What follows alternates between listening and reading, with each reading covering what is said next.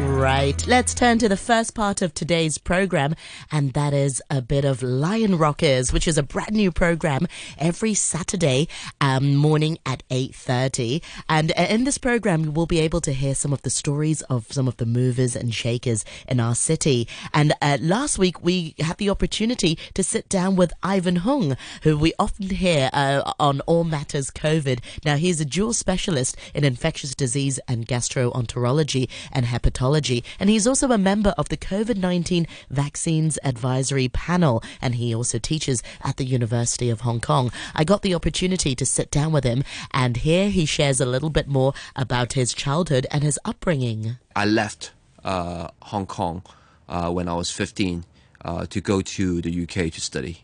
Yeah, what was that experience like, leaving at 15? That's still quite young. Yes, it's a I think quite a very quick decision. So actually, it took me some time before I could adapt to life in UK, especially in the boarding school. But I think it's very different. It gives me a much more wider scope of the world, and I got to learn other languages. I got to learn French. I got to learn classics. So I think it's a very, very good experience for me, especially when later on I become a doctor, become a physician. Yeah, it's probably young when we look at it as an adult, Yes. but maybe at 15 you felt so old and you felt like, wow, this is a newfound independence. Yes. I was quite fortunate because I have friends who are already in the same school, who was my long-term classmates and friends from my previous school. So that helped me to adapt much more easier in certain ways. But otherwise, I think it's a real experience. Especially in those days, we don't got to travel a lot. So we spend much longer time at schools and also in UK, so which I think is important as well. Yeah, what was your childhood like then? Do you come from a big family? I come from a big family, so the so-called, the Hong's family is usually very big. I had many uncles and aunts, and also granduncle, grandaunts, and many cousins. Which is really good because I grew up in a big family, so they are all all my cousins are very, very close to me, and I got to learn the really important the Chinese traditions, especially in a big family, how to respect your seniors. But at the same time, we grew up together with all my cousins, so they're still very, very close to me. Yeah, what was your childhood like? Did you have a happy childhood? Were you naughty? Well, I have a very happy childhood. I think I was relatively sort of quiet, and I actually behaved quite well, I believe. So I actually studied quite hard as well, which in a way I have a bit of regret, because I should have spent more time really playing sports and really enjoy more time with my friends while I was studying in UK. Was it something that you wanted to do, like you wanted to study, or did your parents sort of push you a little bit? No, I wanted to study. Wow. Yeah, I think at that time I was very into studying, and I think important is that my parents sent me overseas, and I have kind of a responsibility to do well. And at that time, I already wanted to do medicine. You knew at a young age already? At a very young age. At primary school, I want to be a scientist or a doctor. But when I get to secondary school, especially when I moved to UK, I was very determined to become a doctor. And of course, you have to do well in your GCSE, in your A levels. So that's why I have to study very hard at that time. What made you want to be a doctor then? Very much inspired by my parents, especially my mother. My mother was a nurse in Queen Mary Hospital, and she was a midwife. So at a very young age, I heard story from her about delivering babies, in both Hong Kong and also in the UK, because she actually did her training at the Paddington General Hospital, which is now called St Mary Hospital in London. So I heard all the stories from her, and I was also very interested in science. So I think combining both is very much you would like to be a doctor, and of course I very much wanted to take care of patients and using my knowledge to help them in treating them, in solving scientific problems as well. So that's why I think why I become a clinician and also a scientist, what we call clinician scientist. Yeah. Based on that experience with your mum, she must be so proud of you. Do you often exchange stories and sort of let her know that? I used to tell her stories, especially when I was doing my intern, my housemaids in UK. I always used to tell her stories, all the funny stories, and of course some of them are actually emergency resuscitation. I tell them stories about some of my very interesting story about some of I also do psychiatry attachment, and also all these stories about my psychiatric patients, and I think this is all very, very interesting, especially from her point of view as a nurse. Yeah, you're a dual specialist. So how did you then finally decide where to go and which was then your specialty? Because there are a few things to choose from. Well, it's all happened by chance, and I think by fate as well. Initially, I wanted to become a surgeon, so I actually trained to be a surgeon, and I work as an anatomy demonstrator, and I also took part in the first membership exam in surgery after my housemanship, and I was working at the University of Cambridge Medical School as an anatomy demonstrator, and then subsequently I went to Charing Cross Hospital to work at an A&E emergency, so-called senior house officers, where I got exposed to different kind of emergency medicine, including surgery, orthopedics, and also medicine as well, and pediatrics. So it's a very, very good training as my foundation. But at that time, I still want to become a surgeon.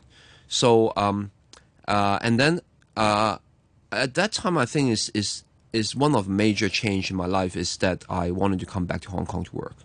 So I applied for different jobs in Hong Kong, and by chance I actually was able to come back, landing with a medical job at Queen Mary Hospital, which I've been working since 1999.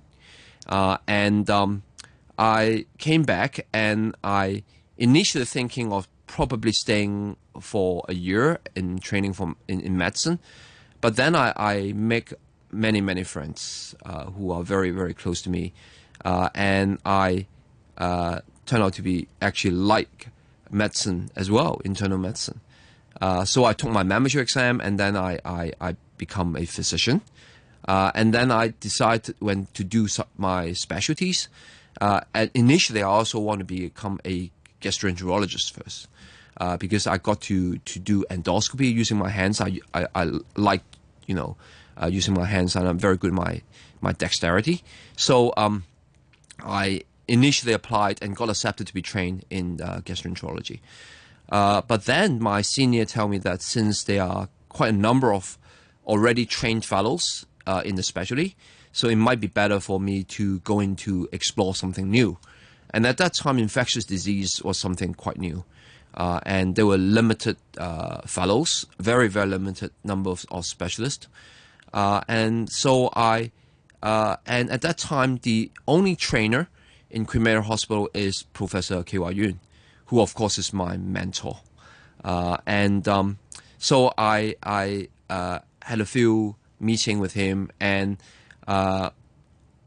already I was very, very much inspired by his lectures, by his talk. So I decided to switch to do infectious diseases first. And then by chance, the second year after my training, was 2003, and of course there was the outbreak of SARS. So it was really by chance that I landed with my training with infectious disease, and very, very fortunate that I was trained under Professor Q.I. Yuen. Yeah, speaking of SARS, this year marks the 20th anniversary of SARS. What was it like for you to work as a frontline medical officer at that time? Yeah, I think it was very, very challenging. But I think the importance is that, and it's we were very young, so we were actually very fascinated by the origin of this infection, and we were full of energy. So at that time we were in the daytime. I was working in the confirmed SARS ward in Queen Mary Hospital. So we look after SARS patients, and we spend hours and hours inside the medical ward. At that time, there was no negative pressure facilities, so we just put our patient in a general medical ward, and we just put on an N95 mask. We don't have the PPE as such. We just use a cloth, basically a surgical gown, as a PPE, which is of course washable, and we used to go in for a long period of time, checking, monitoring our patients, their oximetry, examining our patient every day. We look at the X-ray and we monitor their progress. But unfortunately, there was nothing much we could do apart from there was no antiviral, there was no specific treatment. So we just could only use steroids, which we control the inflammation of the lung. But at that time, we have no idea the dosage what we should be using. We don't have a really good monitor on how they respond to the treatment. We don't even have a measurement or regular measurement of the viral load by the PCR. We have a diagnosis, a confirming diagnosis, but we don't really have a continuous daily monitoring of the viral load. So we don't know how they progress, but just by the clinical presentation and just by the X-ray.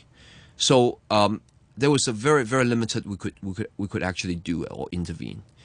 But then after work, what we did is that we went to other hospitals, and of course the story was that is myself and Dr. Vincent Zhang, who is now the consultant and chief of service of microbiology in Queen Mary Hospital, my very good friend, and Dr. Bong Chang, who is now a private clinical microbiologist. The three of us went to the United Christian Hospital because there was the Amoy Garden outbreak. So we were we were actually helping to look after these 100 patients who came in overnight. And then we examined them, we took samples from them, so that we able to have a very, very clear idea on how their viral load progress, the clinical presentations, and that is when we came up with our second paper that was published in the Lancet on describing the clinical presentation of SARS.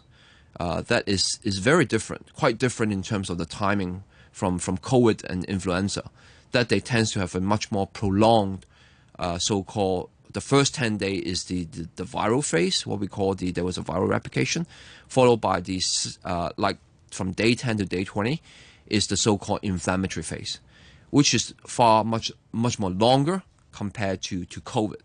But that actually laid a very good foundation for our research subsequently for MERS and also for COVID. Yeah, the intensity of it, Professor Hung, were you and your colleagues at all worried? I know you mentioned that, you were all so young, Yes. but just knowing what you know now, must have been worrying at Yes, that time. it was worrying. But we were thinking, of course, we are the one who are, supposed to be the expert in the field or training to become an expert in the field. So it's once in a lifetime opportunity. We never thought it's going to hit twice. So it's once in a lifetime opportunities to do something and to learn from this virus. So we were very worried, but at the same time we are very keen to explore and find out about this the science behind. So before we went in every time to the medical ward at United Christian Hospital, we usually pray together, and really, really hope for the best. And then we were very, very careful in terms of the gowning up, and also when we're degowning, we are very careful.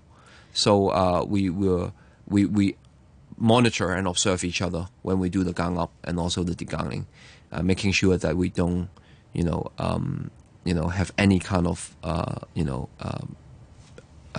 risk or contamination, that we could, be contracting the virus. And we were very, very fortunate and very blessed that, we did not, the three of us did not come down with SARS. And that was Professor Ivan Hung in last week's Lion Rockers, which is a brand new series here on RTHK Radio 3. If you'd like to revisit some of the programs, you can head on to the archive. And of course, everything is on the archive and on the podcast as well. In tomorrow's episode, since tomorrow's Saturday, in the second episode, where we'll be chatting with Tommy Jung, Executive Councillor, and you'll know him as the lawmaker for the catering industry. Very interesting childhood, a bit different from Ivan Hung, because Tommy Jung did not like to study, and we'll be hearing a little bit more about his childhood tomorrow. So stay tuned to tomorrow's Lion Rockers, which is at 8:30.